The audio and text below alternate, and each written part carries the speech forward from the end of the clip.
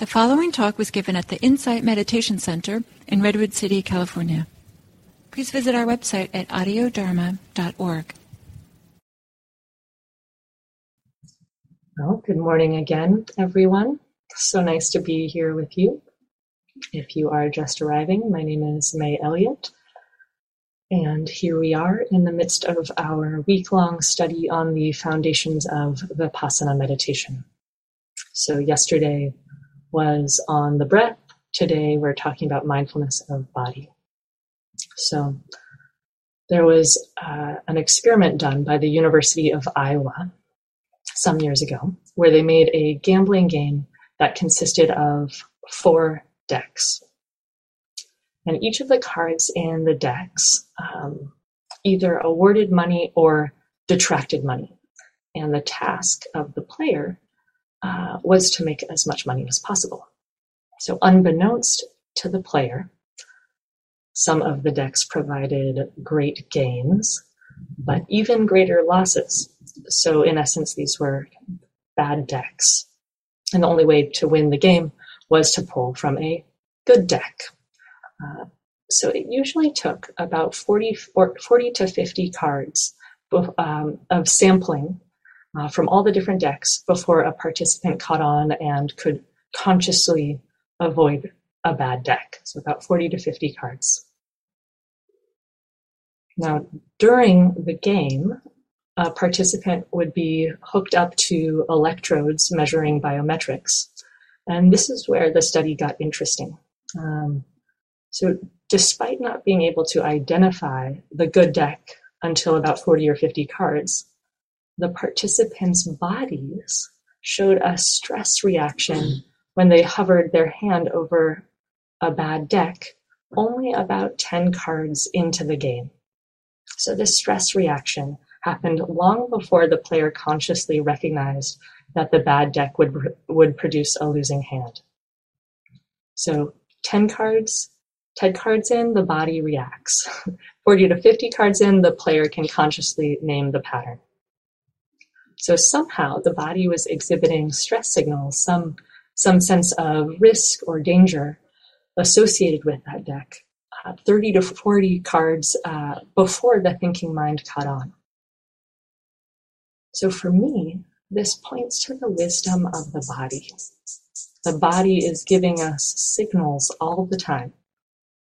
And what could we learn from the body if we really trained in listening to it? It has so much to teach us. Again, the quote that I shared at the beginning of the meditation, the language of the body is sensation, and feeling is the way we listen. And it's hard to listen. We're so often distracted. I used to live at Tassajara, a secluded Zen monastery in the Ventana wilderness. And in the valley where the monastery was located, instruments would play to call the residents to the meditation hall. So when we'd hear the hon, this wooden block being hit, we would know that it was time for zazen, for meditation.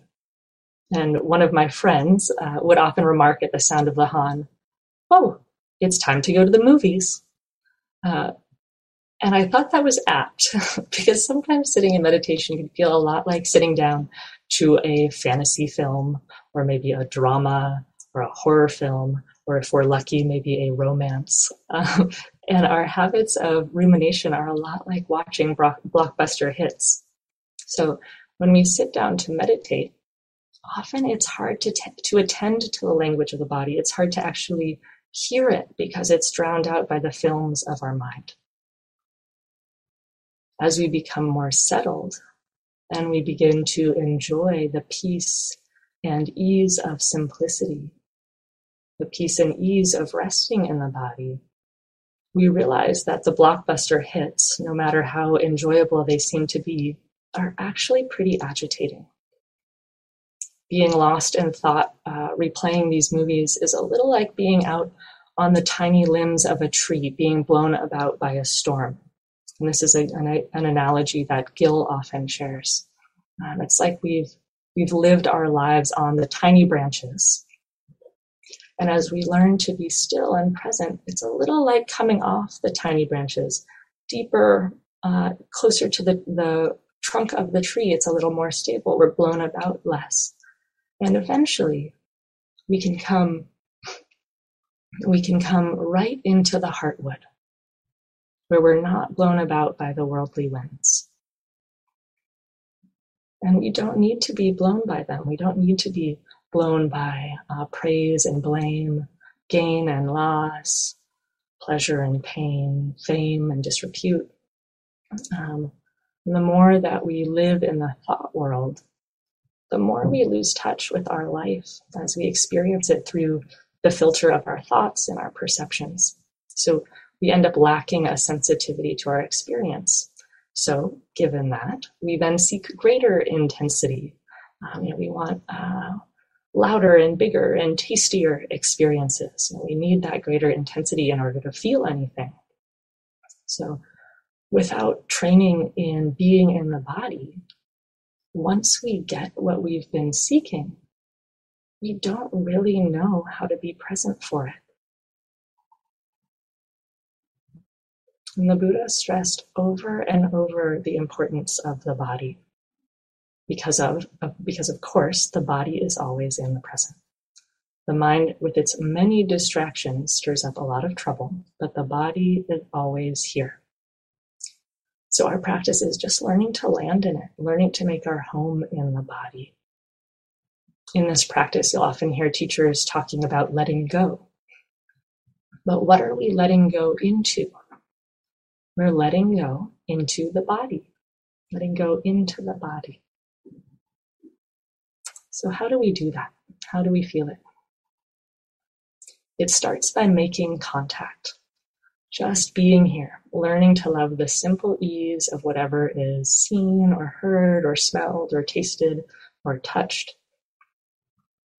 And to do this without getting lost in commentary about the body is difficult, and it can help to be curious. This is something we talked about yesterday when talking about mindfulness of breathing. The way that curiosity is like glue for the present. It keeps us connected to the present.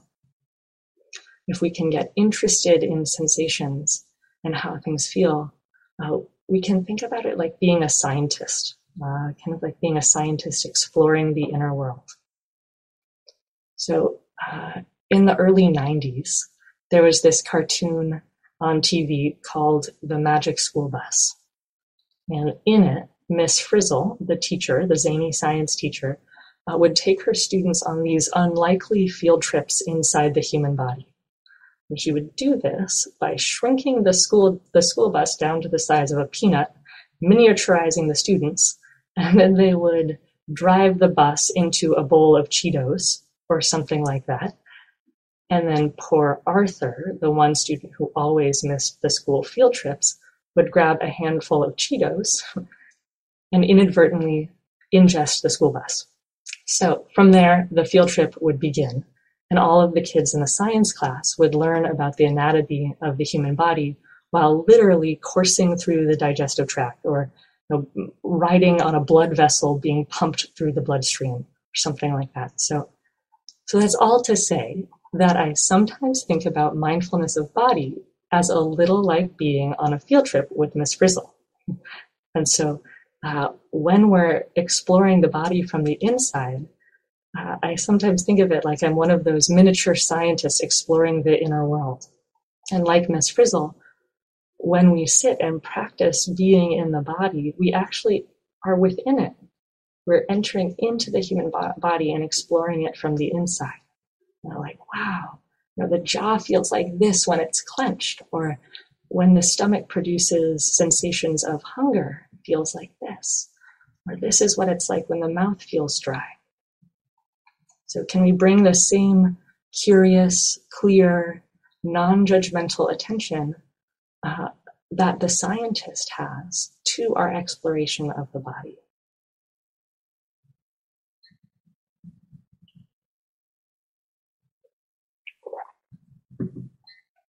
Now, sometimes when we're investigating the body, we encounter something difficult.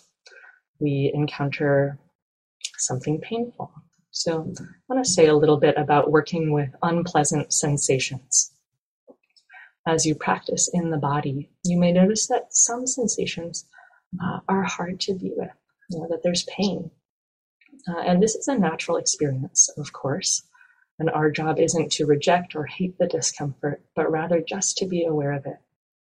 Can we practice being non-reactive to that which is uncomfortable? And in doing so, what's so powerful about that practice is that in doing so, we grow our bandwidth for being with the full spectrum of difficulty of human life without being unskillful in our reactions to it. We grow our ability to be with what's uncomfortable without reacting unskillfully. So when unpleasant sensations arise, we might bring our interest to the pain. We might explore the sensations that make up this idea that we call pain. Sometimes when we explore closely, we find that there are only moments of aching, burning, pressure, or tightness.